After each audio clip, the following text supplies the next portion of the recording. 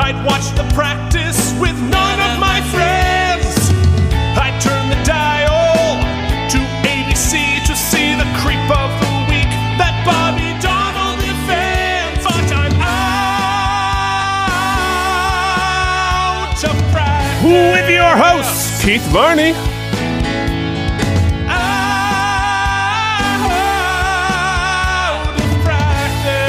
Making macho again in America, Mike Indeglio. Way back in high school, most every night. What the hell did I just say? Watched QVC, so I missed the practice. There was no TiVo. What could I do? Wait 15 years, get fat, then stream it on Hulu. Out of practice. The most macho podcast about the practice out there. Out of practice. Boston, you have my wife beater. Out of practice. And welcome to the Out of Practice podcast. We are going episode by episode through David E. Kelly's Emmy Award-winning show, The Practice. So I want to start with one question. How did that intro go for you, Dex? I don't know what drugs I've taken today, but that What is going on in that brain of yours? I inverted words. I flipped the script. It's been a crazy week, Keith. Yeah, well, likewise. Yeah, so you're in rehearsals now before you go to was it Greenland? Yeah, I'm going to Newfoundland. Newfoundland. Newfie, as they say. To Greenland, which apparently we're buying. We're buying, but yeah, great. Yeah, and then to Quebec, and then to Montreal. It's a short little week stint, but I'm being paid handsomely. I'm getting a free vacation, and I have to sing one night. Now, that all sounds amazing. I do have one question about the itinerary. Okay. Because, like Newfoundland and Quebec, then Greenland, and then back to Montreal? I believe we're starting in Greenland and then working our way. Okay. I was going to say I don't know about the efficiency of the schedule, whether that's the right idea. It's a luxury liner, the Seabourn Quest. I believe it's only 400 or so passengers. It's going to be should be a very highfalutin situation. Oh, you're going to be on you're going to be sailing. Actually, you know what? That's true, because if you're going from Newfoundland, you sort of just go straight up as opposed to over, right, to get to Greenland? Yeah, and it's I think we're barely moving. It's very slow because it's a 9-day trip, and I think it's slow and luxurious. I'm not sure if we're even I imagine we're getting off in these various places. I hope so. But it's just a giant yacht, basically. Wow. The Seabourns are always really nice because they wait on you hand and foot, because it's for sort of the wealthy, I would say. It sounds like it, Yeah. yes. Which I am not of, so it's nice to visit a different universe that I am not a part of. It's nice to pretend to be rich every once in a while. Yeah, I felt that. I flew first class once in my life, and I was like, oh, you know what? Between being rich and poor, rich is better. Oh, rich is absolutely better. On the opposite end of that, it has nothing to do with really rich or poor, but getting back to my roots, so this past weekend, I sang at that Make America Macho Again show that I had referenced last week. Oh, right. Yes. Meanwhile, we are getting a pretty extensive cameo from your cat right now. Yeah, she is all about this new setup on the desk. So I was in Boston this weekend, and it was the Fisherman's Feast, which is this huge Italian festival down up in the north end of Boston, which was so cool, man. It was some place my dad would bring me in Philly growing up.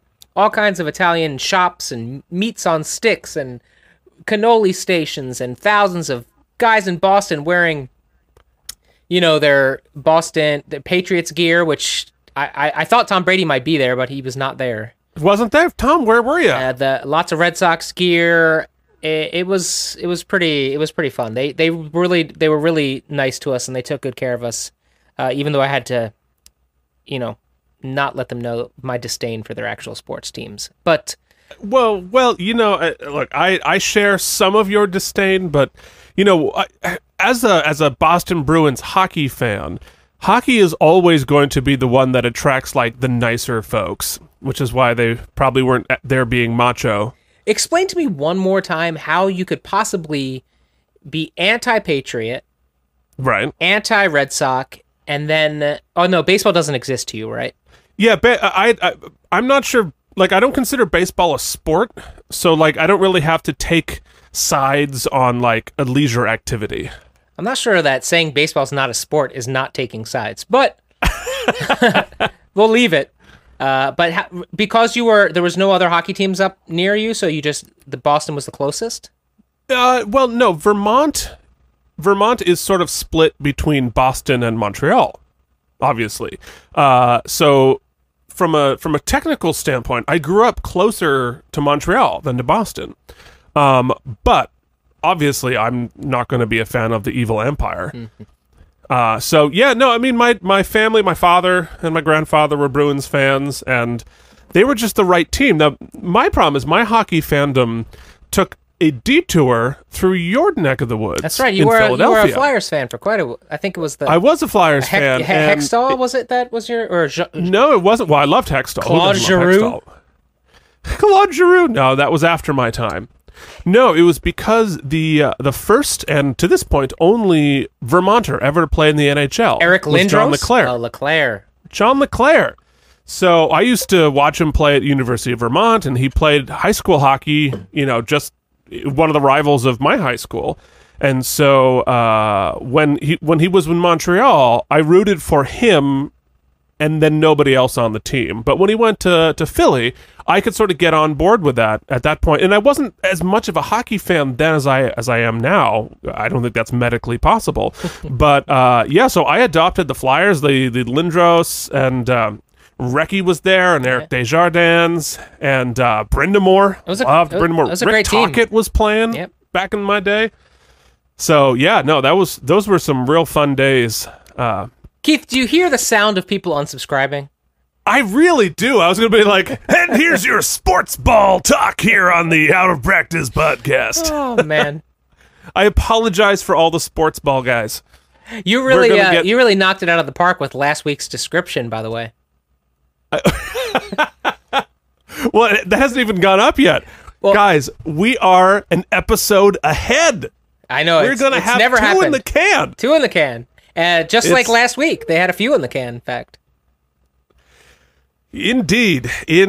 So look forward to the episode. Well, no, don't forward, because when you listen to this, it will already be the past. Yeah, we didn't even have to reference that. You just kind of brought everybody on a time machine journey. We have opened up a temporal vortex, and there is our first Star Trek reference. Well, let's finally stop gabbing about nonsense, because we have some very important work to do, and that starts with talking about March 9, 1998, which was the day that Season 2, Episode 22, Another Day aired. And that brings us to everybody's favorite segment, This Day in the Basement. So, March 9, 1998, what were you up to? It was a cold, brisk day in the Philadelphia area. And my brother and I were in the proud ownership of one of the most sort of cult classic consoles entitled the Sega Dreamcast. Oh, okay. The Sega Dreamcast was abruptly halted and ceased sales of all games and consoles at one point, but we had our hands on one. And why did they do that? Because it wasn't It wasn't just was doing a- well. it was a dud. It was a dud. It was like their first big swing after the Sega Master Collection, Master System, and all that stuff, the Genesis. But this was their next big swing to go up against the Nintendo. I believe we were 98, so we're Probably talking Super Nintendo? No, I think we're Nintendo 64 at this point. Oh, really? Yeah. Regardless, I remember it specifically because around March 98, my brother and I still enjoyed when we would go to arcades. One thing we like to do together is to play rail shooters, which is like those light gun games, Time Crisis, things like that. Right, sure. They still have them Just like... at the we're talking over each other. You go. I'm it's me. I'm interrupting your day in the basement. I'm going to shut up and let you talk about railguns. So you still will see railgun games to this day, like when you go to the movies or to on the boardwalk. They have the Jurassic Park game, or it's usually a zombie shooter of some sort. Sure. So there was this particular game that we fell in love with in the arcade, known as House of the Dead.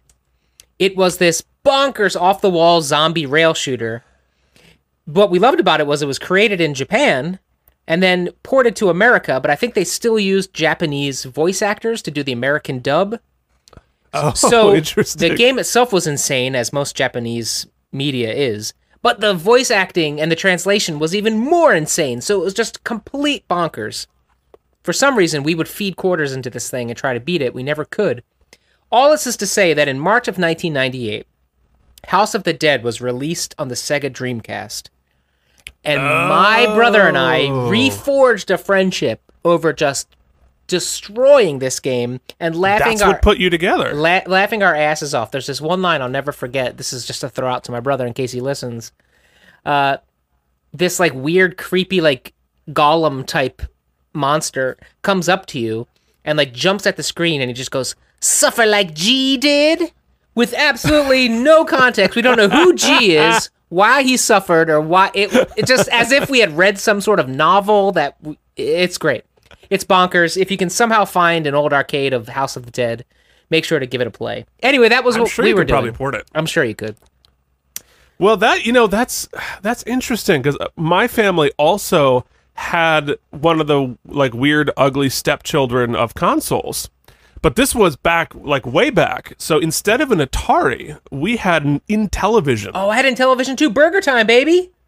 Oh, we didn't do Burger Time. We did Dungeons and Dragons. Obviously. Not surprisingly. And Snafu. Did you play I Snafu? don't know if that I know Snafu. Oh, that was super fun. And like a battleship. I don't know if it was a licensed battleship version of it, but it was some sort of equivalent of that. And instead of like remote controls, they had those little pads, right? Those like touch yeah, pads. those little pads, and you had to like slide the little plastic thing in to tell you what all the buttons did. Yeah, that was cool. And the rotating disc. Yep, the little not like Pong knob. Wow. And that was your game ball. Your Game Ball update. In fact, We had sports ball, game ball. I think that we just coined the term Pong knob, which I think I will refer to you as comedian and Pong knob. Pong knob? Pong knob. That's tough. Pong knob. Interesting. Yeah, well we should find that game and play something. That'd be fun. I actually have a emulator that runs. I have all the Intellivision games right here on my computer as we speak. Oh, the Intellivision. Oh, fun. God, those were early. Those were some early days. It games. was right after Atari. It was like the 7600, Atari 2600, the Atari 7600, and then the Intellivision. Yeah. Well, it was the one where I try to get my friends to come over and play, and they're like, "What's that? Yeah, well, you have a Pong knob? You have a who?" Keith, do you hear have all a of the what now? subscribers unsubscribing? Can you hear it? I can't. It's getting really. We should throw some reverb on so we can feel like the emptiness bouncing back at us. Oh my goodness! All right. Well, I'm gonna bring it back to our wholesome Vermont and talk about my This Day in the Basement, because March, as I said last episode, I was talking about March is the beginning of sugaring season. It is also the beginning of mud season, which is a season in New England. If you're from New England, you know exactly what I'm talking about, especially if you grew up on a dirt road. Oh no! Which I did. And what happens as the ice and the snow melts and the road has been frozen for months, it just turns your road into a river of mud with these huge ruts being driven through it. And I remember it was probably about this time that I once, avoiding a car that was stuck in the mud on the other side of the road, got myself stuck in the mud and completely blocked my road because there were two cars completely stuck in the mud. And I was driving a minivan, Not good. the 87 Plymouth Voyager, and the mud was so bad it went up over the top of the tire. It was that deep mud. So you And, were quick sunk.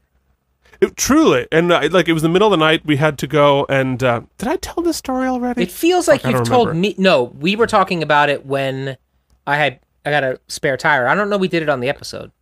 Okay, good, because that's a really good way to get people to subscribe. Oh man.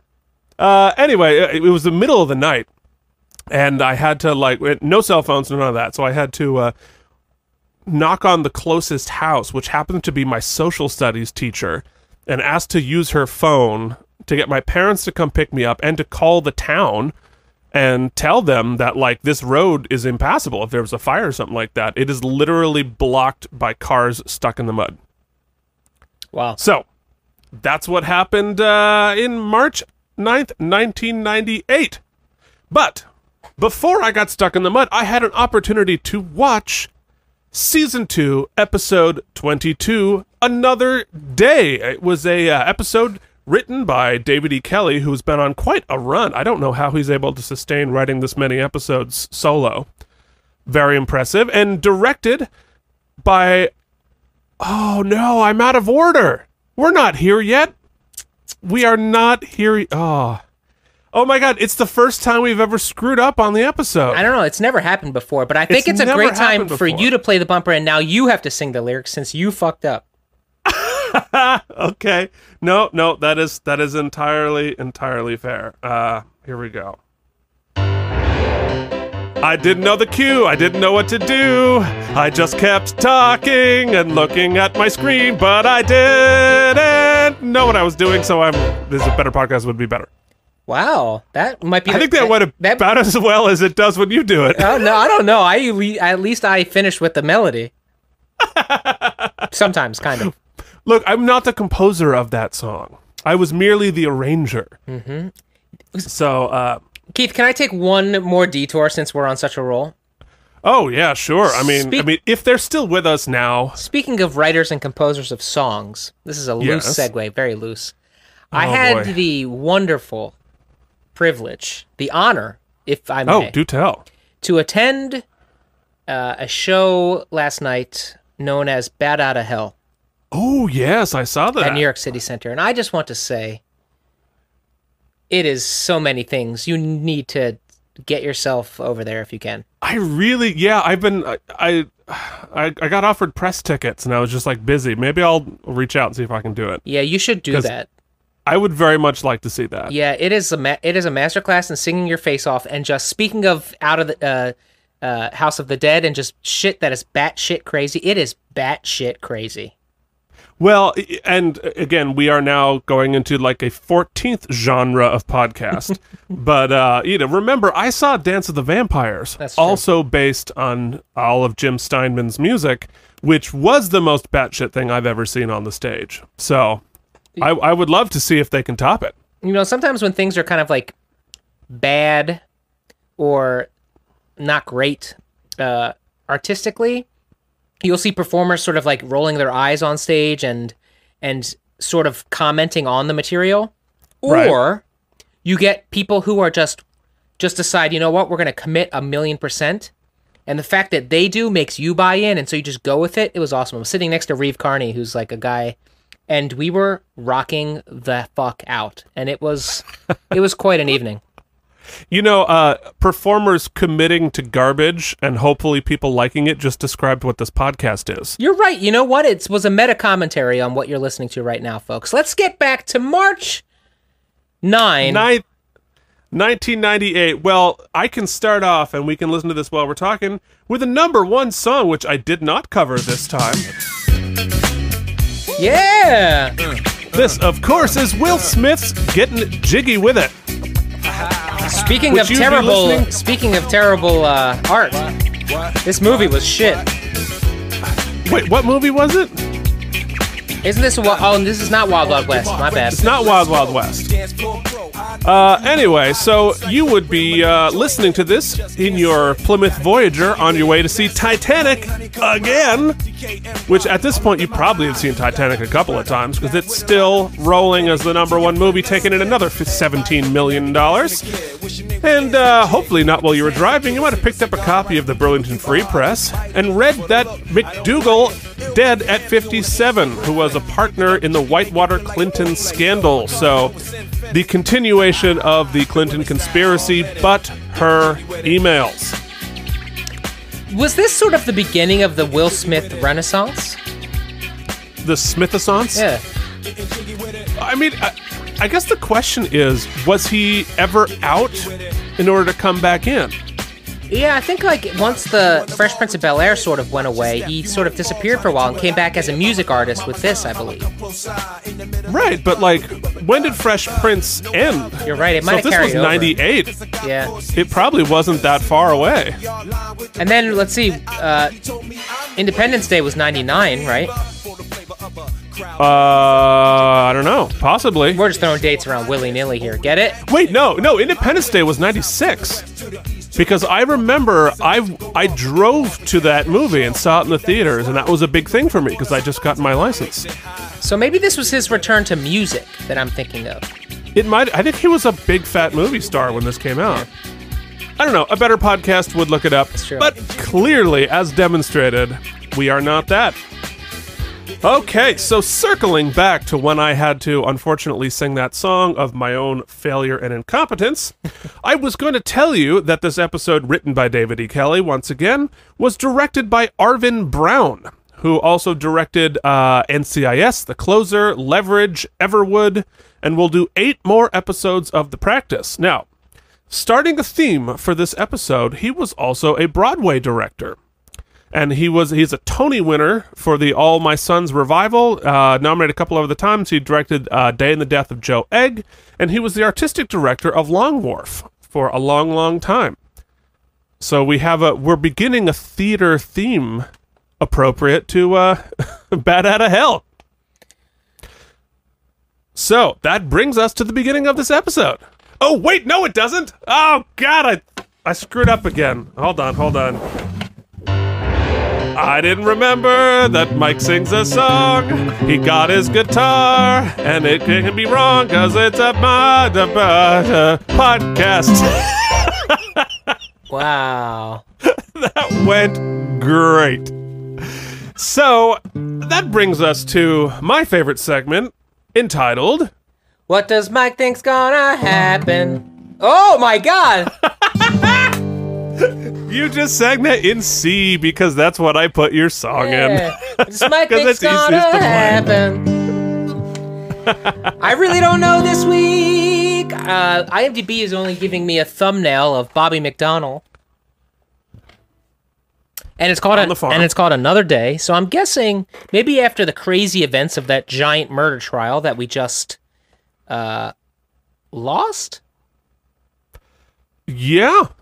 I mean, if we are to believe that the wife did it, then Yeah. a miscarriage of justice was done. Feels weird to say that. I'm so used to winning. Yeah, well. Anywho, I feel like maybe we're gonna get back to we're gonna try to get back to normal. Maybe Bobby tries to mend faces. Jesus Made Christ. faces. Well, in my defense, he generally is mending his face to something or someone, if you will. Wait. Let's unpack that. How if I wanted to mend my face on someone, what would that look like? What would be my objective be? You know, I thought you might just let it roll, but no, that's not your You MO. made me sing the song. You're right. So maybe I think it's going to be a week of getting back to normal at the office, and I think maybe I don't know. I can't even see. I'm trying not to look even at the guest star, so I really don't know. No, what's don't gonna do happen. it. Don't do it. But Another Day, both capitalized, Another Day. Maybe something that's been put off rears its ugly head back. Something that maybe we thought was in the past is gonna reemerge. Okay. All right. Well, let's rock and roll with episode 22 of The Practice Season 2. I didn't say I didn't like it. It's just short. It's beautiful, short. I agree. Rebecca But it's cut her more hair. manageable. Ooh. It looks great. When you use Breck or something. They're gonna have a tough time proving you were after tourists. Oh, it's this guy again. My concern is it won't matter. I just wanted the money. Yeah, we're continuing. Hey, Warren. Perch snatcher. Warren, a jury The is a purse jury. snatching You snatched story, a handbag yes. out of an old lady's hand, and they're gonna Like want to Sean put Michael you in jail. Howard. Hey! You gotta take this seriously. Okay. All right, now wear a tie. Donald and Associates. Bobby Gunn. Mr. Donald isn't available. Can It's an emergency. Okay. Tell your posse to get down here right I know that. Yes. voice. Is that John Larroquette? I'll tell them. Understand? Yes, Joey, I got that. I'll emergency. tell them. It is. Welcome back, Joey Herrick. Says he Yes. needs you to come to his place. Hey, zing for me. Something rears its... Zing for you. Well that done. That counts, I think. No, totally. Well, not only did you tell who that voice was, but you correctly predicted that something from the past that was unresolved was going to come rearing its head back. Its giant head back. That giant murdering, getting off with it head. Yeah. Speaking of heads, right by Jimmy's head in the freeze frame here, what is that I see? I believe that's a fan. Which we no longer have any of. It says it's an emergency. Yeah, emergency. Yeah, they went away a long time ago. Now? Tell Bobby. I will, but you better get over there. Forget about it. I'm not going. There is no way that I am going. I am not going alone. Should definitely not go alone to Joey Harris. My New Year's resolution was to never lay eyes on him again. Just don't let him bait you. Yeah, you watch. He's killed He lives in somebody. a warehouse, apparently. Promise you. I love those apartments with like those freight elevators. Oh, the big lofts? Sure. All I'm going to say is please don't judge me. Oh, I would never, Joey. You're too much fun. Well, his hair has really let itself go. All right, where's Marty? Tell me you didn't kill Marty. We used to call that There you go, baritone judging me. hair Can you keep in your mind ajar? college. It's not open, you hippo. Hey, listen, you psycho. Why'd you call us down here? It's Marty. It's not himself. Marty is not himself. Oh, Christ. He has pale. been stabbed through the heart with a knife, just like his old boyfriend. Again, I ask you not to judge me. So, he's a full-on psychopath. He sure is. What fun. So happy to have John Larroquette back. That was one of my... I think Joey's first episode was definitely one of my favorites of the whole series so far. Speaking of revisiting past favorites, we give so much credence to the laser sounds that we've given short shrift, I believe, to the snake charming. We haven't shouted it out long in a recent memory. That's true. And the car horns going. This is us filling time over the practice credits. This is unbelievable. Two lovers and they're both dead? Hey. I'm not a flirt. Sounds like a Quiet. country song. Now, what the hell happened? You killed him? Don't you first want to give me the big advice? No, Be careful pause it what you right say. there. We'll be stuck On the back wall is 4 giant paintings of Joey. It seems to fit. with it. No, this No, time totally. you tell Pretty me much the what's in my damn office. truth. I killed him. I didn't mean to. I was trying to win an argument. You know, the last word can be so hard. What, you think just because you got away with it last time, you can get away with it whenever? This is a very casual conversation. I know that our voices are raised, but it's still very casual. And there's a dead body right there. He's like drinking a glass of wine. And P.S. those paintings look from, like they basically taken from a still from Night Court. It was like early Night Court Yes. era John Larroquette. Sick, Joey. Aside from that, let's focus. Now, last time I had a red herring to work with. This time I don't. I'm the only suspect. And considering how lazy the damn police are, they'll just settle on me, won't they? They won't go search. They'll say he killed before. He did it again here. And they'd be right. Marty is known for a temper. I mean, after all, we know he did threaten to kill Peter. And I caught a break here. He was holding that knife in his hand before it reached its final destination. So self-defense is viable. Also, we can't rule out insanity. I mean, goodness, I go around killing people. This is great. What's wrong with this guy? He's so much He's fun. sick? Obviously. Anyway, Anyway, I'm starting trial tomorrow. And I'm in. Just tell me where to start. arraignment's at 10. I'm not expecting to get bail. Did he give any statements? No, and he's not going to. I'm going to move for a fast, probable cause. Now, I need some research on prior bad acts. We need to suppress the fact that he's killed before. You want to know what the worst part about That's this your is? job, Jimmy. We could You're the actually best get him researcher off in the office. Again. We don't have to represent. prediction time. Within 15 minutes, we're going to see a shot of Jimmy just like reading an old book. Oh, fair bet. Why do it? Because Because he doesn't know we computers. care.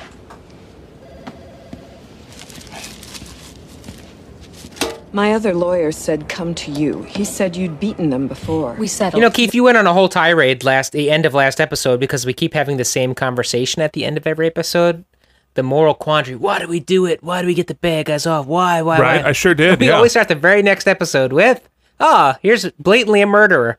Okay, what else we doing? Yeah, no worry. You know, it's okay as long as at the end we're like, what, are lawyers really good people? I don't know. Am I a good person? I don't know. Is the law wrong? Cricket's haircut is nice. Up against the same lawyer, the same firm No, it looks you good. beat, so... Mrs. Carroll, even if we could prove your son is addicted to Which cigarettes... I don't think I am. You've tried the patch, the gum. You can't quit, Jeffrey. My point is, even if we could prove addiction, we can't really establish damages. Okay, we should now... Mama's trying to sue the cigarette companies because her teenage son smokes. She picked the right lawyer because we already got some money from those bitches. We sure did.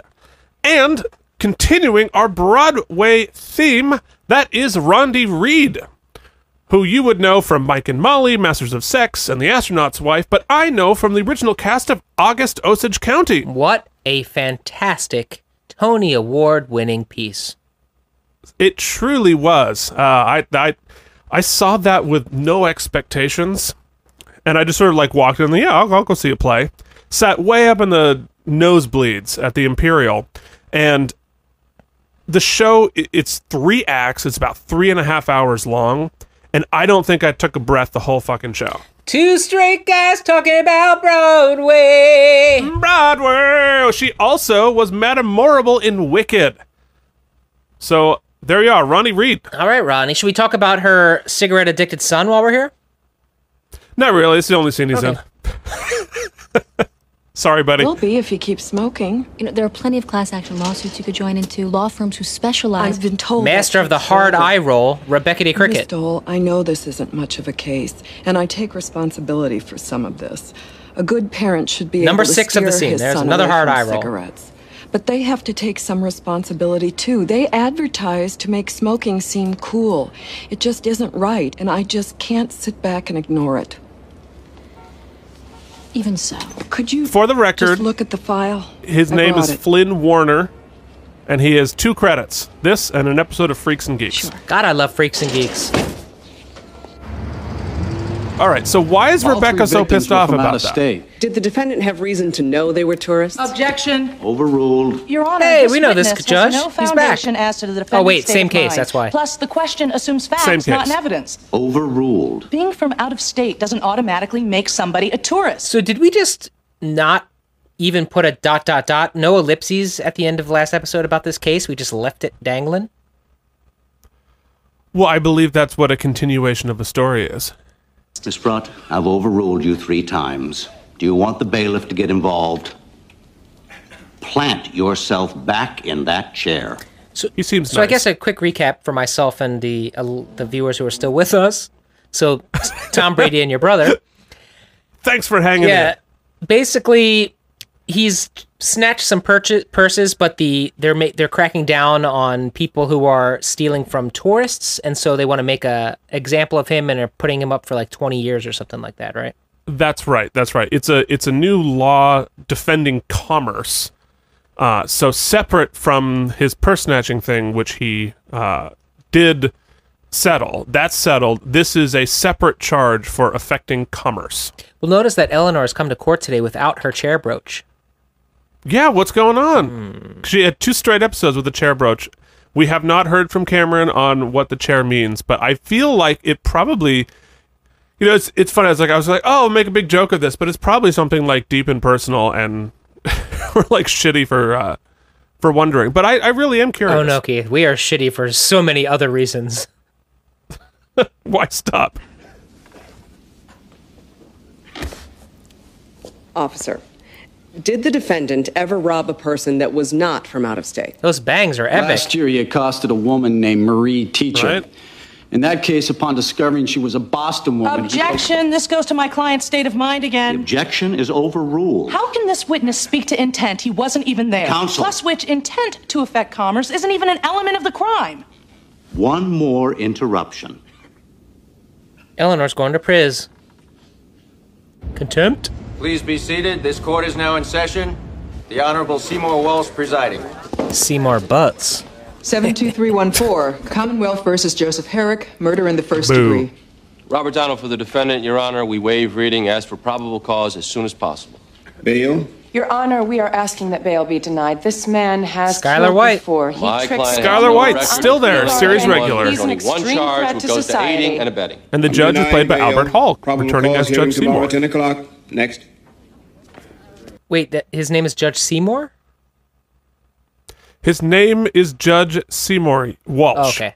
I saw the name tag Walsh, and I thought that we had uncovered a mistake, but we have not. No, you just needed to see more. Butts. You get the honors again. Now I know that there's a God. I have been praying every night I'd get this guy back. We're open to a plea. That's true. She was the person That's who very got outfoxed the first time You know, Joey if I was there. lose this case, I am going to run through this building absolutely naked. Okay. Fair, sure, great. I got a kind of a crush on. It is important that you say nothing. The question is, Sure, why not? Is it possible? Can you go a day without opening your mouth? Let me see. No. You think I'm kidding? They may plant an informant in your cell. They're not adverse to pulling stunts. They'll get you any way they can. Even now, they could be listening. So what's the plan? I think they moved too fast on the arrest. They got over anxious. Probable cause. Oh, that was tomorrow, interesting. we'll know then. The way they're Until doing the sound tomorrow, here. You have to keep your mouth shut. Yeah, they're doing. Well, it makes sense from a sound design standpoint. Let's unpack that because that's actually interesting because those are the type of choices that my brother and my uncle had to make. If the camera was on the far side of the glass, we heard the lo-fi sound as it was coming through the telephone. So you processed it by cutting out whatever hertz difference between regular audio and telephone audio. But if we were on the same side of the glass, we heard regular audio. And it's just like those little decisions like that add so much to the realism. Right, but I think a kind of a distinction that between what the sound editors or designers have to decide, because that's the right choice to make in the edit cut. But then when the final cut's being made, you'll notice in that particular scene, we only heard Bobby speak from his side, so the hi-fi audio, one time. Right. And so the cut felt weird to me as a viewer because we only heard it once. So we were getting the lo-fi audio, one cut to hi-fi, and then back to lo-fi. Yeah, well, that's where the audio designer, the sound designer, is at the mercy of the director. Because, they have to be true to what we're seeing on the screen. They don't choose the cuts. I'll just try one shot at Lindsay. one visit with the professor. It can't hurt, Rebecca. Can't hurt. Last time we Rebecca almost is went bankrupt. high We failed fashion and this we ended up episode. making money. That sweater, You know what on secret companies point. do That target hair, teenagers? If that on kid's point. addicted, why shouldn't they be held responsible? And off we go. One Okay, meeting. so she's clearly on fleek, is what the millennials say. No, they don't. Nobody says that. I'm not. I heard somebody say it once. Yeah, you just did. I think an old person complaining about young people said that once. But here's my question. What is Rebecca's problem with taking this case? She got a problem with every case. Right, but again, this is it feels very inconsistent with her character because we call her Rebecca D. Cricket because she's on the moral side of so many of these things. But in this case, she doesn't want to spend money going after a tobacco company? What the hell? It's worth a try. Yes. Especially since we And got your studies show gajillions that from them the crime last time. affects tourism. Very much so. People don't want to vacation places where they don't feel safe. After rental cars were targeted in Florida, European tourists stayed away in droves. It cost the state millions and millions of dollars. Do you have any direct evidence that my client has affected commerce? Not evidence directly to your client, but crime in general, yes. Crime in general. And do you have any evidence that purse All right, we're going to do two of these back to back. I can't. Guy giving testimony. Oh, I thought you were going to say the second one. Oh my God! I just talked over you again. It's like all I want to do today. All I want to do. That is Jonathan Emerson, who you know from The Young and the Restless, Ray Donovan, My So-Called Life, Fresh Prince, and Night Court, appropriately. And just so that, because I keep forgetting to do it, I know that lawyer from somewhere. Eleanor's opponent is played by McNally Segal, who you would know from Grey's Anatomy, Sons of Anarchy, Secrets and Lies, X-Files, Murder One, Ocean's 8, and Pleasantville. Keith, have you ever watched a modern a modern soap opera start to finish? Like one episode? No. Me neither. I truly haven't. Now, someone make the argument that thi- watching professional wrestling on occasion counts, so I'd be guilty there. And also, I used to watch some reruns of Dark Shadows from the 60s, which I believe that was a vampire. Was technically a soap. Yeah. But I mean, it's tough. It's hard out there for a soap pimp. Look, it employs a lot of our friends, and we like it, and that's great. But yeah, it's not something I'd spend an hour of my life doing. I'd rather podcast to no one for no reason. Objection. Sustained. But isn't it the publicity of crime that really has the most direct influence? Yes. And does purse snatching get a lot of play in the media here? Not to my knowledge. And to your knowledge, has any crime ever committed by my client been reported to the press? Objection. Relevance. Sustained. Your Honor, the charge here is that my client has affected commerce. This witness is the one saying that he has. The witness is not testifying to the media. The objection is sustained. Judge Halpern don't like Eleanor. Sure doesn't. Mr. Samuelson, has the prosecution paid you for today's testimony? I've received a small stipend for my expenses. And would that be more or less than they've paid the judge? Oh, snap! And Eleanor is going to jail. Damn. This is, I believe, our third regular cast member to be behind bars so far this series. All right, is it going to be Eugene or Bobby that comes to get her is the question. I don't know. Kept me in Well, there apparently 6 nobody. hours. They just let her out after a while. The judge plans to run for Congress? I don't know. He has a thing about repeat offenders. They offering any plea? Not yet. They're going to finish up this morning. I will be moving for a directed verdict. How's Psycho? Don't ask. Hey, where you going? Meeting? She took a tobacco case. What? I agreed to a meeting. Rebecca. Why is she so salty? I need to know why she's so fucking salty about that. Scott said pick a body. You're not still seeing Donald, are you? No. She's seen him in her dreams. No. I Your can't let dreams. this Herrick guy walk twice. He completely suckered me last time. I'll completely sucker you. What Come time on. 10. Oh, no. So what do you say? Hashtag 10? me too soon. No, hold on. No, you have to sing this song about your regrets of saying that. I feel really bad, cause Keith's really mad, but I won't take it back, cause I wanna get her in the sack. This is a better podcast. Duly noted.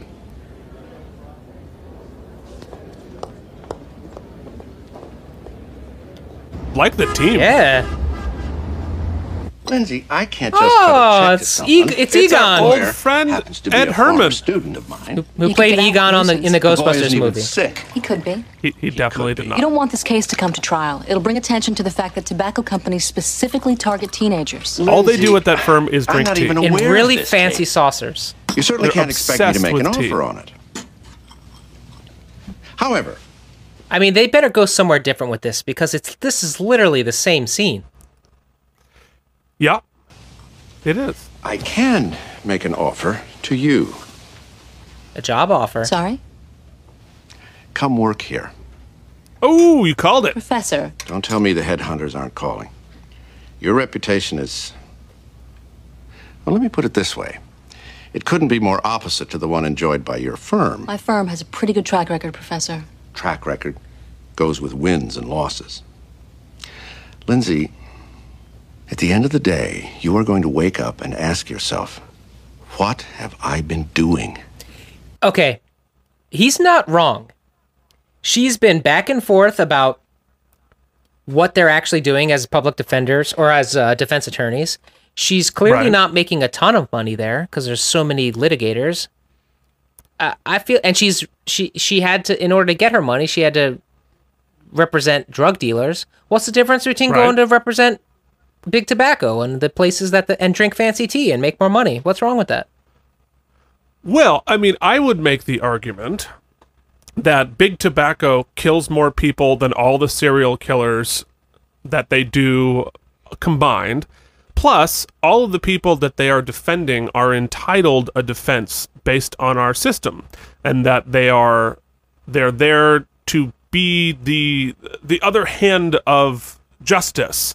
that you need to, in order to have a fair system, both sides have to be represented. Whereas what the tobacco companies are frequently doing are trying to subvert justice.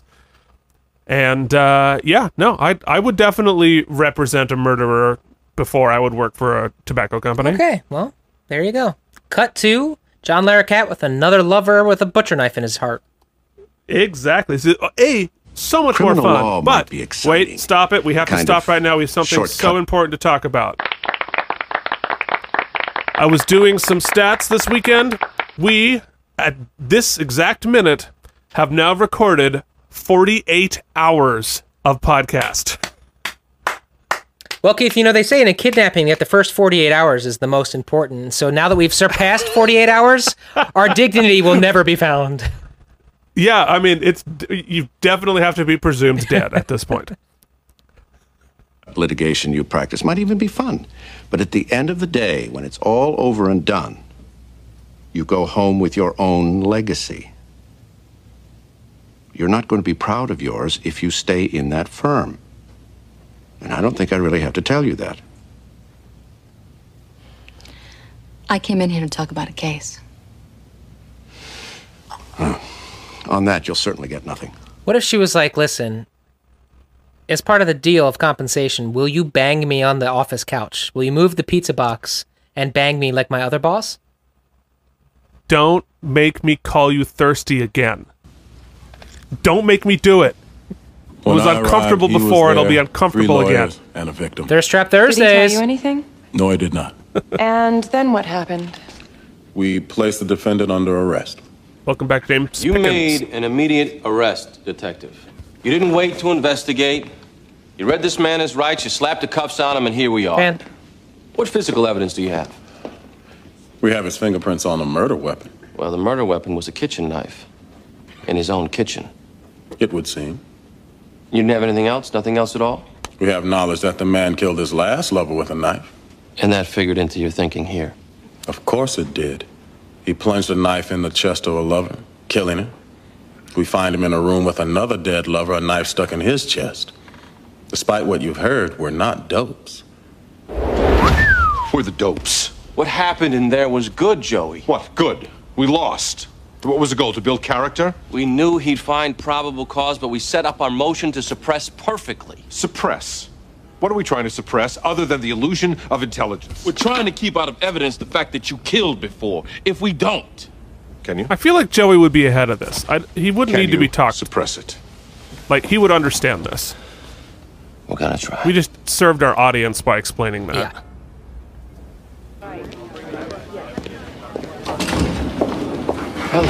Buddy. Fancy meeting you here. So, I guess it's okay to be on opposite sides now, huh? Well, no conflict this time. Guess not. That went well. At this point, Your Honor, I would move for a directed verdict. The government has failed to establish any effect on commerce. There is no burden on us under the Hobbs Act to prove an actual effect. You want me to read the law? Stop with the word games, counsel. Word games? The law is a word game? I am losing patience. What is his United deal? States Yeah, versus I know he's got Buffy. a Fourth stick up his Circuit, ass not with her. first. Government failed to demonstrate the defendant's conduct was reasonably likely to affect interstate commerce. Your motion is denied.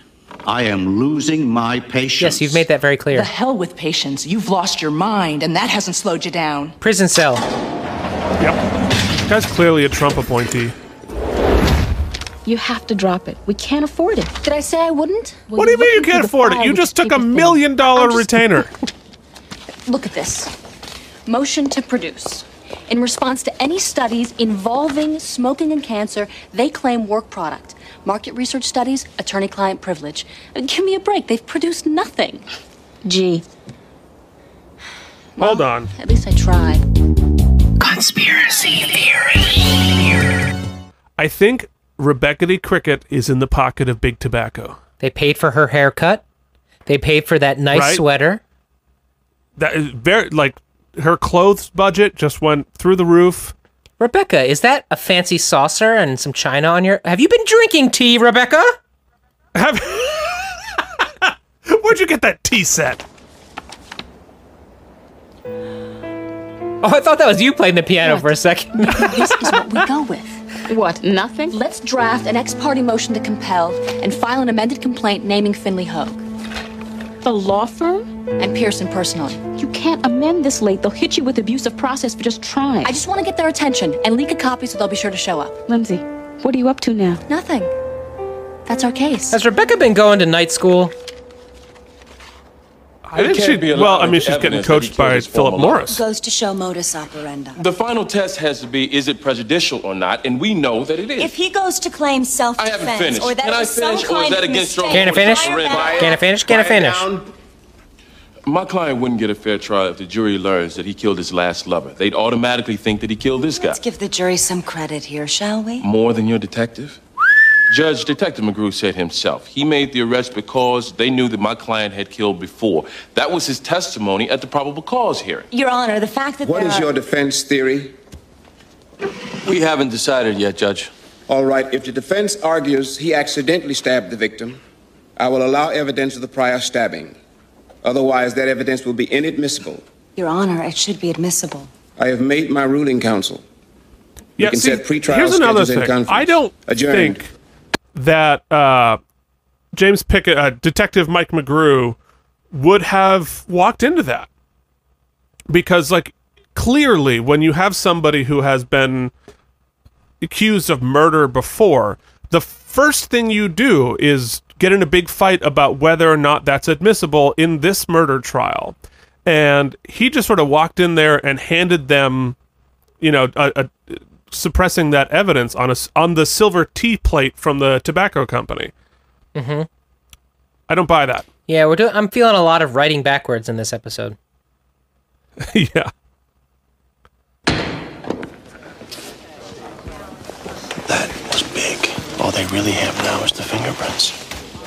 I like it. She is a nasty little snack treat, isn't she? Wow. Snack treat? I wasn't trying to affect commerce. How many handbags do you think you've snatched, Warren? How many times I've been arrested? 4. 4. 5 counting the one I gave back. He just patted himself on the back. Lie to this jury. Yeah, and You he's swipe flirting handbags. with the jury. And But I have to never, say, this ever feels way too similar affect to Teddy Maynard, there's two the things I one-legged love. guy My from country. Dog Bite. And handbags. Like he didn't get that gig, and when he got this gig, he's like, I'm gonna show them. Right, well, it's just like they had one more scene written for that episode. They're like, oh, just copy-paste it into this, because that was really clever. I just, there wasn't time. He also portrays his character as if he has absolutely no aware of what the stakes are in this. Yeah, 20 years in prison. P.S. It looks like there's a picture of Jimmy Carter on the wall. No, that's the judge. He has a framed picture of himself? What is he, Joey Herrick? You think you can steal from people and get away with it with a wink and a smile? My personality's my best strength. Well, try to let this sink in. We have a judge who is trying to set an example for repeat offenders. At every turn, he is steering that jury to find you guilty. If you go to prison, look at me. If you go to prison, your bunkmates, they're gonna find you really cute. Gross. You're a good kid, Warren. I want your life to be over. But if we lose here, it is time to play grown-up. Actually, I think it's we got a more shot. than grown up. I think you just No threatened evidence was anal Joey's rape word against to him. Marty's. Can't they tell from the entry wound who did the thrusting? Not to a medical certainty. So Big Joey could be out on the street free to date. There's still forensics. We don't know what that's going to tell us.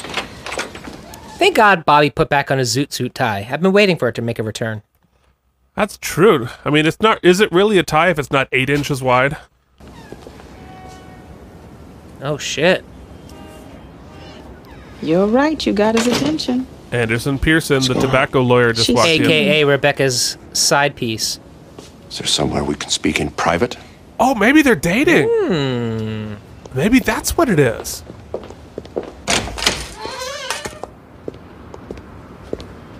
He knows how to make those crickets' legs sing.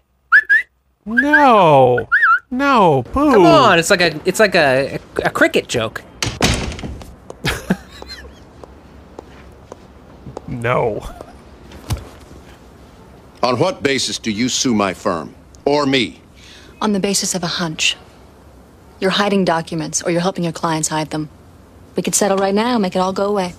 Lawyers are expected to fight the good fight, but to stoop to something like this. We just offered you a job, man. This morning, I was trying to persuade you not to become something that you've clearly already become. What I've become, Professor, is somebody who doesn't quite trust you when you or your firm claim you have no studies concerning smoking and cancer. If you had read our responses carefully, we claim to have no discoverable studies. Meaning what? They're protected by attorney-client privilege? I don't think so. You think you really know what it's like to go up against the tobacco industry? Yeah, she did it already. Your clients like to bully anybody who dares to sue. Yeah, literally. You won't be bullying me. I'll be in court personally to respond to your motion. Then this doesn't have to be goodbye. Oh, snap. You got Jimmy. Damn, the sack on her. I'm disappointed. Figurative sack. That is a figurative sack, Keith.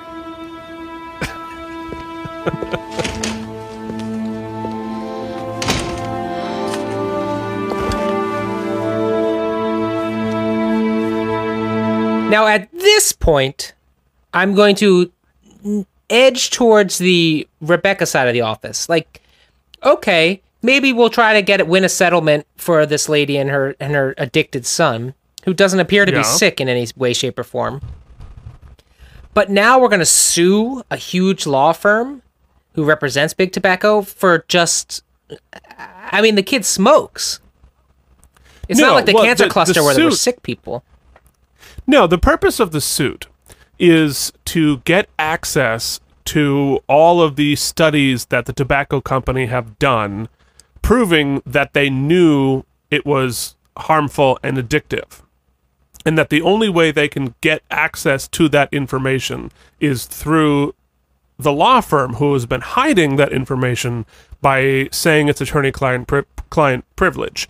So their purpose is to unlock that information, which, interestingly, in real life, is how they got, I believe, is how they got access to all of that and got the enormous settlements in the late 90s. I will say that at least is more interesting than just the David and Goliath story. Her going up against her ex-professor because they might be doing something shady, proving that they're just as shady, I think that's compelling. See? I pulled you back from Rebecca's side. The day of, the 15th. About 7 hours before he was killed, Miss Gamble. Tell me exactly. That lady's brooch is pretty nice, too. Basically, that over the last 3 weeks, Mr. Herrick had been subjecting him to mental torture. Guised threats. He kept telling him, for example, he should have a physical. That he looked like a man with impending heart problems. Heart problems? Chest pains. Marty thought these were veiled threats to his life. You can't testify, right? That would all be For the record, No, that was Lee Chamberlain It all gets playing into Dr. T. doctor-patient communications. Joey, he went to his psychiatrist that very day saying he thought you were about to kill him. Cry, baby. We have to think plea. Absolutely not. Can't. Bobby, it is one witness. Juries don't like psychiatrists. It's going to take them more than one witness to make their burden. This is how you practice law. One setback and you're ready to give up. Keith, I'm sensing an oopsie-toopsie.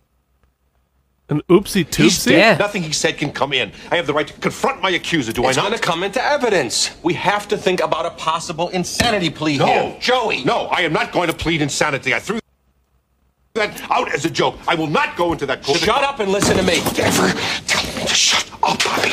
We don't have to make any decisions right now. They just stood up there But and I you have see to just explore how all our tall John options, so we Larroquette is. have Almost options. 6'5". It's a big dude.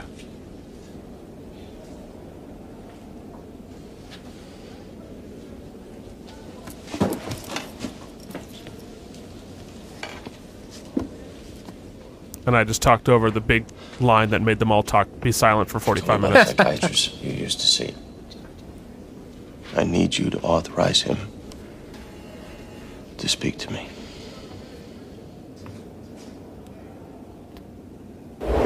I do not appreciate stunts, Ms. Dole. Your Honor, look at their responses to our motion to produce documents. We asked for studies which go to their marketing strategies, advertising. They claim they're protected by attorney-client privilege. Much of their decision-making process involved meetings with lawyers. That's just a sham. This goes on with their studies on addiction, too. They have their lawyers supervise the research. So if any of the results come back bad, they can conceal it, claiming privilege. What evidence do you have that this is going on here now? Evidence of common sense. You don't hire attorneys to do your science. You don't hire attorneys to develop So advertising blurred, campaigns. it's almost non. Your Honor, she's asking you to obliterate the privilege between lawyer and client. This is a sanctity. Which shouldn't be abused. And so I should give you these documents just because... You don't have to give them to me. Appoint a special master to do it, or do it yourself. You look at the studies. If you think they fall under attorney-client privilege, I'll take your word for it. I won't take his. And this is a ridiculous fishing expedition. I would ask Your Honor to take judicial notice. whose judge are we going to take their word for it? This is an interesting one. I went deep here. Oh. That is James Karen, who you would know on screen from Return of the Living Dead, Mulholland Drive, Poltergeist, Seinfeld, Congo, Apt Pupil, and Larry Sanders. He's been working since 1948. But, continuing our theme, he has done 13 Broadway shows, including the original production of Who's Afraid of Virginia Woolf and the 1974 revival. He was in the original cast of Streetcar with Brando, Jessica Tandy, Kim Hunter, and Carl Malden. Later continued with the show with Uta Hagen, Jock Palance, and Anthony Quinn. Jesus, what a cast on Murderers that. Row. And so Streetcar with Desire, it made me remember I saw the Gypsy run of that in 2005 production with John C. Reilly, Natasha Richardson, and Amy Ryan. Was really fun. But no surprise there's so many Broadway folks in this cast with the Broadway director. All right, let's see what the special master decides. Of the disreputable stunts employed by her firm historically. Stop attacking my firm, Professor. All right. I am dismissing the complaint against Mr. Pearson and his law firm. I see no foundation. As for the matter of the document production, I shall take that matter under advisement. Adjourned. Big uh-oh face from Egon, fake Egon. Fegon. Fegon. 8 years. Yeah. That's their final offer. For stealing a bag? Warren. Well, stop stealing shit, Warren. My recommendation. You might want to take it. And I might not. Well, obviously things aren't going very well. If we lose that judge, he could hit you with 20, Warren. Don't lose that judge. You thought it was all fun and games, Warren. 20 years. He'd never serve 20, though, right? I am just afraid of the judge slapping the maximum. Do you have a beat on the jury? Not really. And I wouldn't rely on them being sympathetic. I mean, he is a thief. Problem with a plea, you'll waive your appeals, and with this case, you got some. Especially with... Keith, what do you think the etymology is of do you have a bead on? A bead on? Oh. Is that like a slingshot or something? I think it is aiming. I think it's like aiming a rifle. With that judge. You think I should go to verdict? I would. Dan. It is just so unfair. They are using him to make a political statement. Yeah, welcome. Argue At least we don't do that anymore. You have to understand something. Joey Herrick will never let you argue insanity. Oh, here, I have an Maybe answer. not, but I can... The bead in the phrase "get a bead on" is referring to the bead on the end of the gun with a bead iron sights. Ah.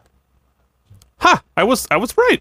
At least So, no. like, apparently that's like what the little Definitely sight had a not. bead on it. He has a narcissistic personality disorder. Aside from needing to believe he's sane, he needs to believe he's smarter than This is everybody Joey's else. therapist, played by Frank Converse. Haven't you experienced that? Oh, yes.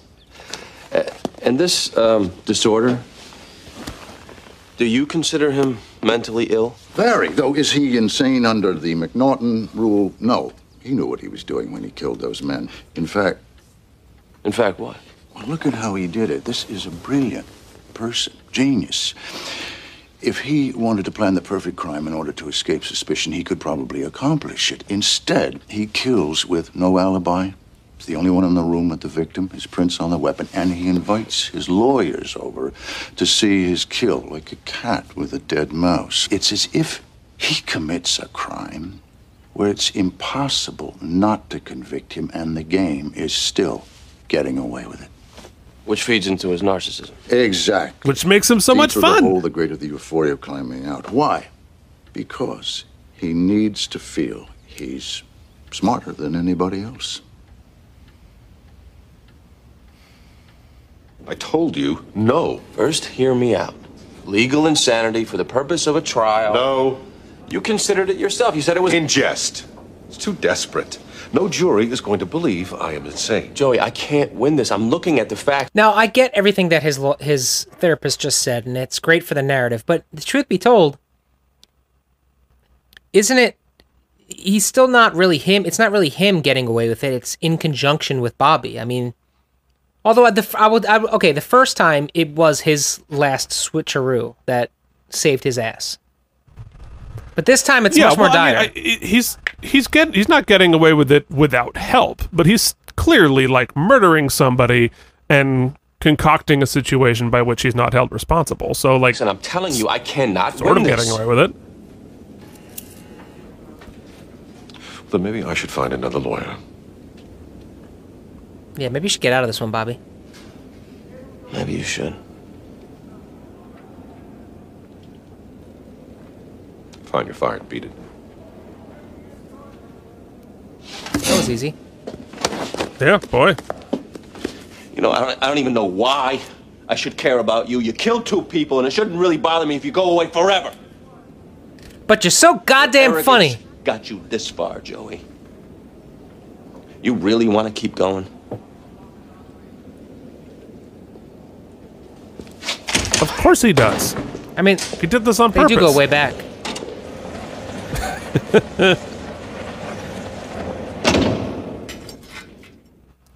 On what basis do you wish to withdraw? On the basis that my client fired me, Your Honor. Mr. Herrick, are you citing grounds for the discharge? Yes, Your Honor. Last night, Mr. Donald informed me that he's a lesbian. Mr. Herrick, from what I've learned about you, you might play this little game in perpetuity. You'll hire and fire your lawyers until it'll be years before we get to trial. I'm ready now, Your Honor. I just wish to represent myself. Yeah. No, but yes, if I keep this is what I people, need. I figure they'll let me in hell anyway. Put this man back in custody. When you're ready to treat this forum seriously, Mr. Herrick, we can resume. Your Honor, no, please, I'm sorry. I'm really sorry. Listen, Mr. Donald wants to utilize an insanity plea, which I am opposed to. And despite no formal legal training, I do believe that I can represent myself better than any member of the bar. I'm ordering a psychiatric evaluation, and we'll do that today to determine competency. And I mean, to be fair, his formal training was playing a lawyer for 193 episodes of Night Court. Straightforward law. Whoever I'd like to call in my co-counsel, Bull. affects commerce by robbery or extortion.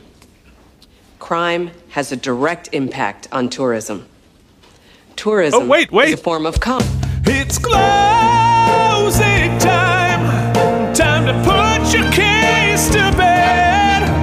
It's closing time. Otherwise, your client's dead.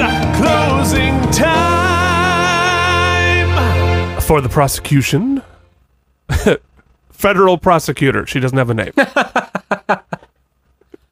Whoever affects commerce by robbery or extortion. Crime has a direct impact on tourism. Tourism is a form of commerce. This man robs tourists. Simple. This simple law, the Hobbs Act, it wasn't passed to go after purse snatchers. It wasn't meant to target people who steal from tourists. The legislative intent of the Hobbs Act was to go after organized crime and other racketeers who extort politicians. And it is being manipulated here to go after my client. Why? Because the Commonwealth of Massachusetts wants a press release to convince all the tourists... I object. None of this was offered into evidence. I agree. Objection sustained. Counsel will not argue the legislative intent of the law. We have never heard an interruption or an objection from one of the closings. During the closing, yeah, that's pretty ballsy. Irrelevant? No, or it is normal. not. The jury will be instructed to follow the letter of the law. Oh, that look. As was admitted into evidence. My client pled guilty in state court, and he received She's back to her his square sentence. collar. The federal prosecutors Can she are win without the using chair this guilty brooch? plea to go after him, and well, here we are, prosecuting him for commerce violations. Now, as a defense attorney, I feel the sting of all the attacks. The stunts that we resort to, the tricks to get the guy off, distorting the law to circumvent justice, all the little sneaky tricks that we play. And the poor prosecutors with those sleazy defense attorneys just using all those end-arounds, and the poor judges who see their courtrooms just used as tools to bastardize justice. This would otherwise be such a proud, proud room. Wouldn't it?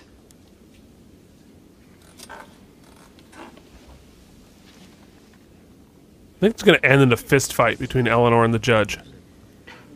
So to boil that down, Eleanor's close today is sarcasm. Kind of.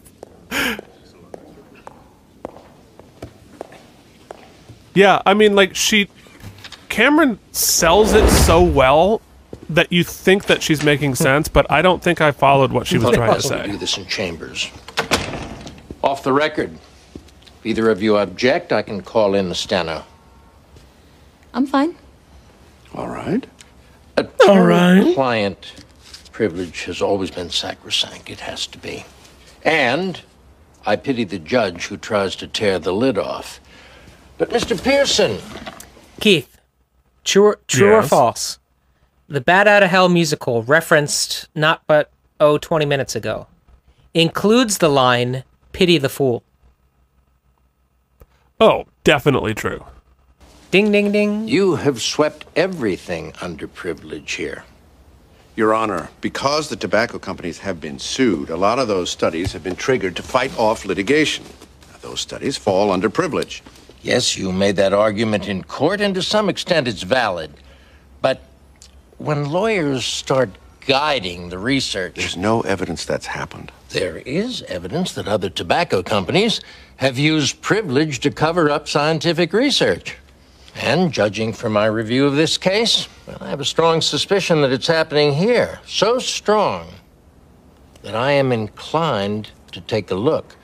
Now, Mr. Pearson, we both know that there is a crime fraud exception. So if you have been using your attorney-client privilege to assist the tobacco company in any sort of cover-up, the consequences will be severe for your Good client performance from both Karen and you. Yvonne. Yes, I agree. Now, I haven't made my ruling yet in this case because the issue is so complicated. And I know that any ruling against you in this matter, I am sure, will be appealed to the millennium, given the stakes. So, my suggestion here, why don't you two try to work it out? Here comes the money! Money, money, money, money! 75,000. Times 10. Oh, please, you can't even show damages. The damage here will be yours. You can't risk letting that judge see some of those documents. It's now 10:15. I'll be at your office at 3 o'clock. If you don't have a check for $750,000, it'll go up to $1 million. Think that's a bluff? Your prerogative. But what we just heard in there, that was no bluff. 3 o'clock. Yeah! Boom! I'm giving her... Now you're not on Rebecca's side. I'm giving her the oopsie now. I'm going to ask you a series That's swag. of questions. Some will be... You hear this? Thunk! I tried to do a sound effect on my desk, but it didn't really work. I was gonna do this whole, like, that's Lindsay's dick hitting the ground, but... I'm just gonna... I'd like to formally retract that from the record. The sound you're looking for is Unrelated. flop. Oh, yes. Zip flop. Oh my Maybe god! I'm looking to determine whether you fully understand the criminal proceeding which you are about to encounter. Do you understand it? Joey, do you want to be judged competent or not? We've only got 8 minutes left, Keith. Do we see this trial now or next episode? I could plead insanity if I wanted. Not that I will. But only if this little button finds me competent. Should I understand the criminal justice Little system, Button, Mildred? played by Darlene Cardin. Why did you kill this Marty person? You can't ask that. That's right. That's not appropriate for a competency hearing. But I'll tell you. If I killed him, it was because I loved him. Either that or because he was gay. Joey. What can I say? God spoke to me. He said, get rid of the homos. He said he'd been trying, with the AIDS virus, but with AZT slowing things down, he said, Joey, get in there, give it a stab. Aren't you gay? Yes. But if I killed myself first, that would sort of limit my tally.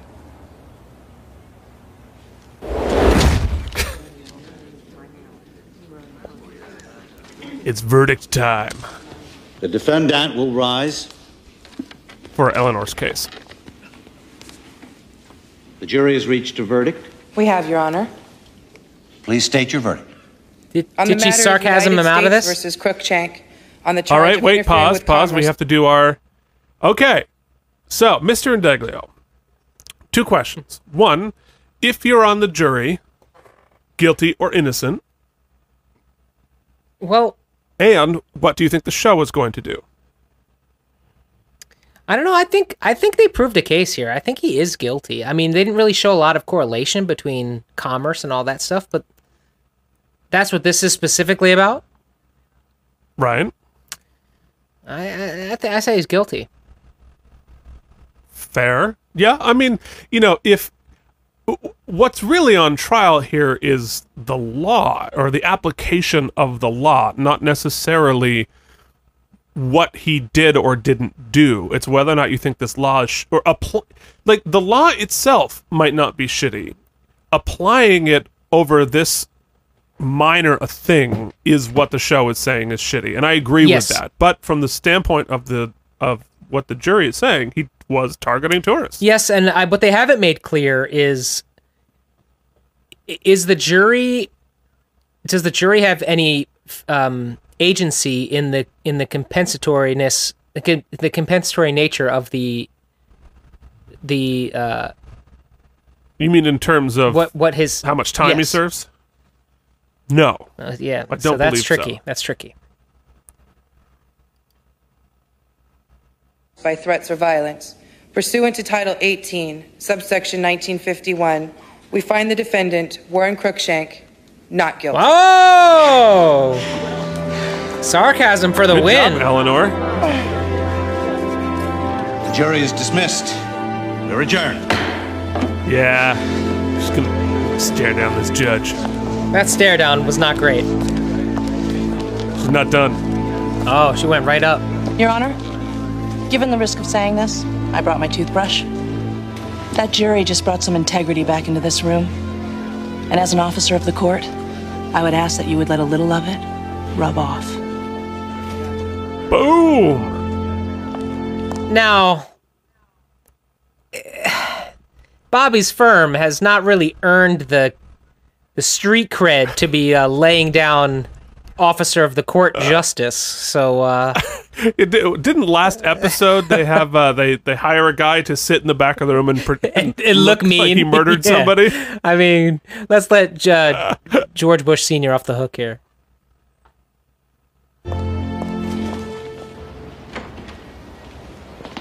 Fegon is pissed. Yeah. Do you have the check?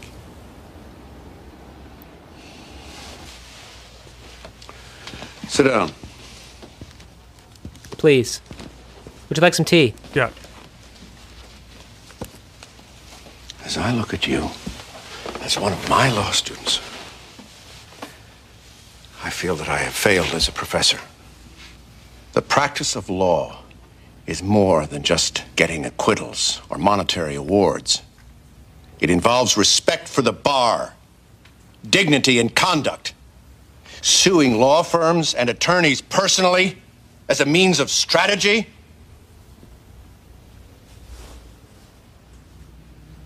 There's nothing noble in you. You're covering up for the tobacco industry. Noble. Get the fuck over yourself. Come on, Lindsay. Kick him in the dick. Get out. Do it. Dick, kick, dick, kick, kick, dick, dick, kick. Workshopping it. She's gonna have a witty retort. Come on.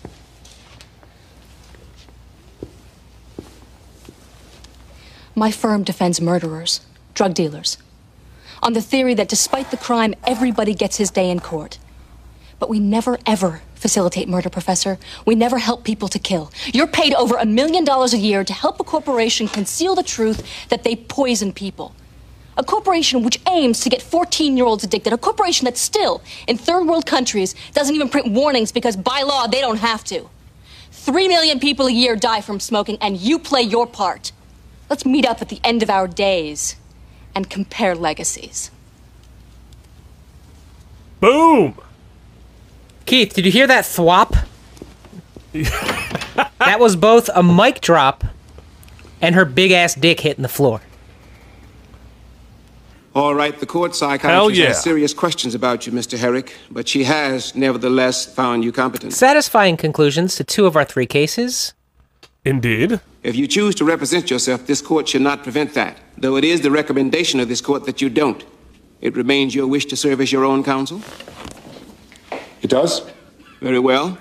Mr. Donald, the court orders you to stay on as counsel to assist Mr. Herrick, should he choose to consult you. Your Honor, I don't think that's... I have made my ruling. He can represent himself with you as backup. Adjourned. They can make you do that? Win or lose. Won't this sure be can. Fun. Helen, I'll need inculpatory and exculpatory reports in my cell by morning. The sooner I get your witness list, the better. And it's my understanding that you occasionally sleep with the opposing counsel. I will be first chairing. Mr. Herrick, Wow. I'm thrilled you've decided to represent yourself. Your little joyride is over. She's delicious. Oh, please. Promise me this. Whatever happens, we all come out as friends. God damn, he's great.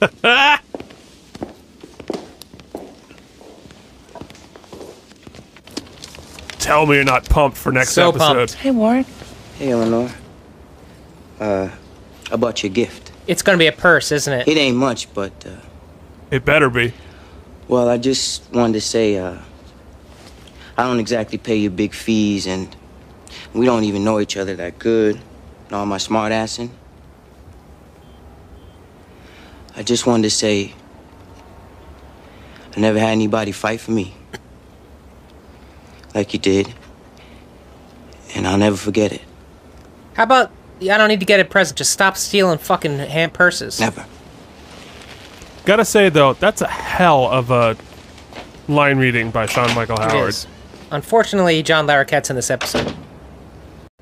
It really is unfair, but that was some real good That's when I work. wondered why I put up with it all. Just stuck me on. I gotta stay on the Joey Herrick case. Bobby, I just want you to know this is the best law firm I know. Well, let's not overstate it. Thanks. I mean, she had a good day. It's beautiful. What is it? It's a handbag. It is a handbag. Which he clearly stole. Someone else's ID is in it. Uh-oh. Got half a pack of gum in Fake here. Egon That's is great. outside.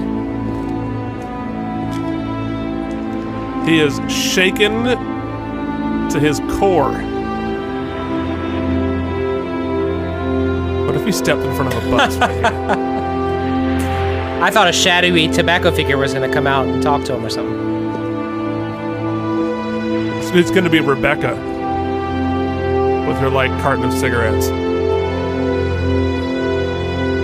And he walks slowly into the distance. Okay, how pumped are you for next episode? Joey's going to represent himself. Dude, against that's going to be Ellen great. And Skylar. Oh my goodness, yes. Okay, well, there is a lot to unpack in this episode. And we have some difficult decisions to make. Starting with... Most valuable.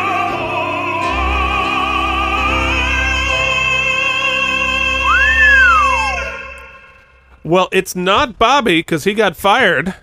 That's true. I mean, we have to have a conversation about that as well. But I think, I mean, 2 dick drops in one episode. Lindsay Dole, most valuable lawyer. Yeah, no, and, in terms of who had the biggest impact for her client, it's clearly Eleanor. But I just think in terms of, again, taking another chunk out of the tobacco company's control over the entire legal system, as well as taking in a good chunk of change. I totally agree. I have to agree with you and give the oopsie to our good friend, Lindsay Dole. While we're applauding, I'll say that, it's rare we get to hand out a most valuable lawyer and also be on the right side morally, be on the right side fiscally, be on the winning side. Right. And she took the case against the firm's better judgment for the right reasons. So, suck it, Rebecca. This is a happy... Rebecca the Cricket, you got nothing this week, other than a good haircut. Beautiful haircut, and a sweater for the ages. Sweater for the ages. Okay, good job with that. It's time for... the most anticlimactic one yet. Getting a paycheck. First entry on your IMDb. Way to go! Way to go! But you're the best guest actor. You are the best guest actor. You are the best guest actor on the episode. I think this episode will go down as, one that had a lot of great runner-ups. Like you said. I was gonna say that. James Karen, great. And as I said before, I think Sean Michael Howard had a really good scene. I thought Edward Herrmann was really good too. It's tough. Yeah, I mean, I think honestly, all 3 of them would have been worthy of it, and frankly, the Richard Doyle as the dickish judge. That all of them would have been worthy in an episode that didn't. Feature John Larroquette stomping around like a T-Rex chewing the scenery to bits. There was no scenery left at the end. Well, that age-old saying from the Dalai Lama. Don't work with animals or children? Well, that one's good. I was referring to the one, I believe it's loosely quoted as, the oopsie is not an award you can get when you share an episode with John Larroquette. Well done. I gotta give that to you. That was a good poem. So congratulations on your second oopsie of the season, Mr. Larroquette. And I don't know, does he have a chance for the Triple Crown next week? We'll find out. Oopsie troopsie. The oopsie troopsie. Very, very interesting. I can already anticipate the angry email from Tom Brady. Why John Larroquette gets 3, right? And the only person who listens to this podcast doesn't get one. The fake award, which means nothing. Keith, if we ever do a live video version, we're gonna have to shell out some cash and get an actual oopsie made for the back shelf. Oh, absolutely. Well, I mean, someday when the podcast has taken over and we do our live episode at Radio City. We'll have to. I'd settle for Comic-Con. How about Comic-Con? Yeah, we'll have to have some real live lasers. They're like, we don't need to give them an exhibition hall. Just put them in the broom closet with that guy who keeps saying he's Tom Brady. All right. It is Tom Brady. What else we got? Stop. Okay, all right. Hold on. You killed your podiatrist or blew the case, but you let a single tear run down your face. You're the best actor on the show. All right. Now, I think, for me, as far as performances go, the people who had the most depth and breadth in this episode would be Cameron and Kelly. Those are my nominees. I'd like to hear your arguments for both. Okay, well, fair enough. I think, yes, I think Cameron she finally has like a real arc where she gets to really make, legal arguments and be a lawyer and not just be fighting with Lindsay in the background. Yeah, actually, it's true. When they're not fighting each other, they're really good lawyers. I thought the dynamic between Kelly Williams and Figon, we've now been taken through multiple episodes, is really fun to watch them go at it and to watch her character, display the spine that she always has had, but he keeps underestimating.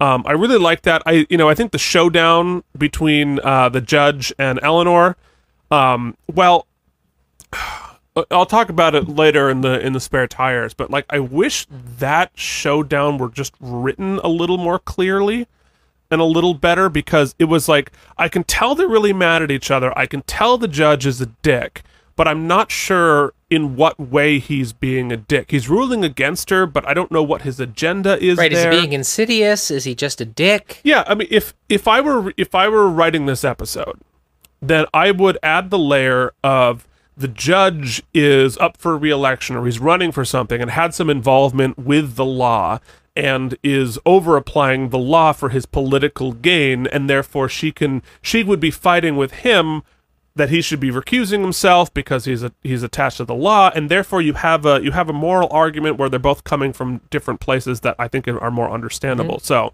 that would be my rewrite. Not an answer to your question. I think between the two of them, no, I'm gonna you do yours first. So yeah, I agree that did kind of muddy the water. I think it's hard because I know we're trying to judge this episode, but the full arc of Lindsay's relationship with the professor from the first time we encountered him, to see how she sort of dealt with some of her inner struggles and brought some of that timidness and sort of reverence to their first meeting, but then still decided it was subtle, but she made that decision that, I like where I work, I like the people I work with, I like what we're doing. And what we so rarely get in television is that cathartic moment at the end where she not only told him where to stick it, but why. You know, you want to come at me and say that we don't have any morals, but look what you're doing. And she really spelled that out. So that on the flip of what you were just arguing or saying, that was written very well, I thought.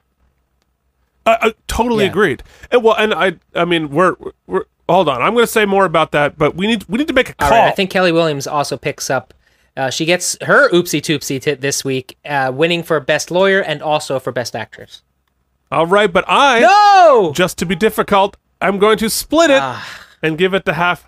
Give mine to Cameron and yours to Kelly, and we are going to have a split oopsie for Best Actor. I always wonder when we split it, who gets the ooh and who gets the p. Gets the ps, the psi. Yeah, that joke didn't go where I thought it was going to go. So probably for the best. Probably for the best. Yeah, no, look, they're not all winners. Yeah. Ladies and gentlemen, not everything gets 10 spare tires. How many spare tires this episode gets? Oh man! All right, we've been talking about sort of our why don't you finish? I feel like you're ready to spin up on your soapbox. So go ahead. All right. So, as I mentioned before, I'm so happy to see Joey back. I love him essentially writing himself into a corner of how can he get off, having killed his second lover in the exact same way with nobody. Like I from a writing standpoint, I love giving yourself that level of a challenge, and to have a character who still believably that type of narcissism, like, would believably set himself up into that problem. I loved everything about the Lindsay story that you did. I really, really liked her final statement, which basically, you asked me the question, and I should have just given her answer, because her answer about why you do this, why you go after the firm, was so, so good. And really, the distinction between facilitating and defending from the two law firms, I thought really resonates really well, in that the tobacco law firm is facilitating people dying in the future and helping them, facilitating the continuation of people dying, whereas defending an act that happened in the past. And I think there's a really big difference between those two, and I thought that David, through Kelly Williams there, really made an excellent point in that. So those two parts of the story I really liked.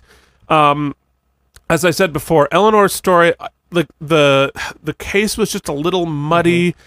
I thought repeating the beat that we had with Teddy Maynard, like trying to charm the jury, the minority suspect trying to get away with purse snatching because he was charming. I don't know. Like I don't think we need to repeat that quite so copy paste. And my other tiny little nitpick was what I said before about the detective James Pickens Jr. like walking into getting the prior thing dismissed. Like that character has been set up to be smarter than that, and plus the prosecutors also would have prepped him on that and would not let him walk into that quite so brazenly. So I would have liked them to see to him be a little smarter and to have Bobby have to outsmart him a little bit more difficult, and that's a problem with having basically three A stories. So on the end of that, I guess I'll go first because I just did a whole monologue. I still really was entertained by this episode, so I'm going to give it a full 7.25. Oh, okay. I think the Eleanor story bothered me a little bit, I think, more than you. Only because not only did I find I'm searching for the point and I'm not getting the point.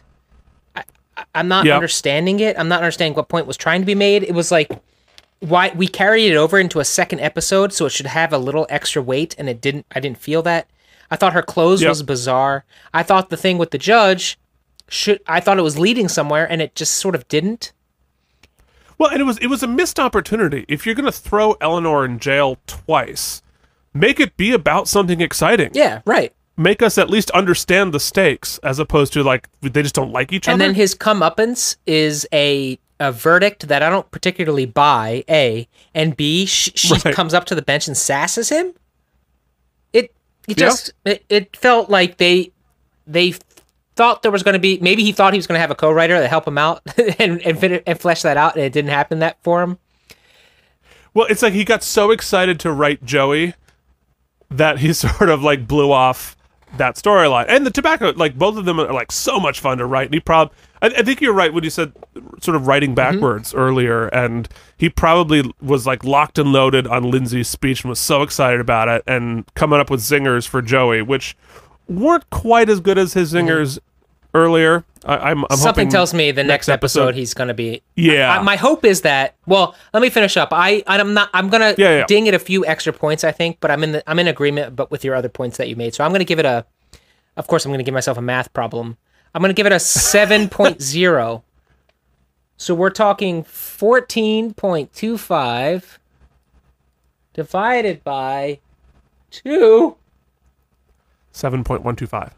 There you have it, 7.125. My big hope for next week's episode... No hands, Mom, no hands, all brain. My big hope for next week's episode, entitled Checkmate. Just for the record, IMDb gave it a 7.7, so we rated it a little lower this week.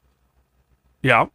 Next week, Checkmate, my hope is that we don't blur the waters with other stories. Let's just give me all Joey all the time for an hour and see, and hopefully that'll work out for us. I'm with you. I certainly hope, but I am pretty excited for next week. Gonna have some more Joey, although we're gonna be off for 2 weeks because you're gonna be in, don't worry, fan. The show will continue weekly, but Degs and I won't see each other for another week. I know, this is really gonna build me some anticipation for Checkmate, so, yeah, right. Either that or you won't remember what happened at all. Also, potential. And then after Checkmate, when I'm looking at the air dates, they actually took 2 weeks off, so it all works out a little bit. It all works out. If you want to tell us that we need to work out, wasn't a nightmare, You can email us at outofpracticepodcast@gmail.com. You can check us out on Facebook and Instagram at Out of Practice Podcast. We are on Blogspot at outofpracticepodcast.blogspot.com. See lots of pictures from the show and get the rankings. There's a lot going on Instagram. You should definitely check it out. I've been dutifully adding lots more screenshots from the show. And Cameron, let us know what the chair's about. And most importantly, please send us an email at outofpracticepodcast@gmail.com to tell me what the practice-themed name I should name my fantasy football team this year. I will use it if you send it. Ooh. Laser sounds. Laser sounds. What is Wisdom of One? Wisdom of One is the story of me, the brave and powerful hero Skankross 7 and counting. Wisdom of One, there's like all these crazy adventures that we go on. It always has something new.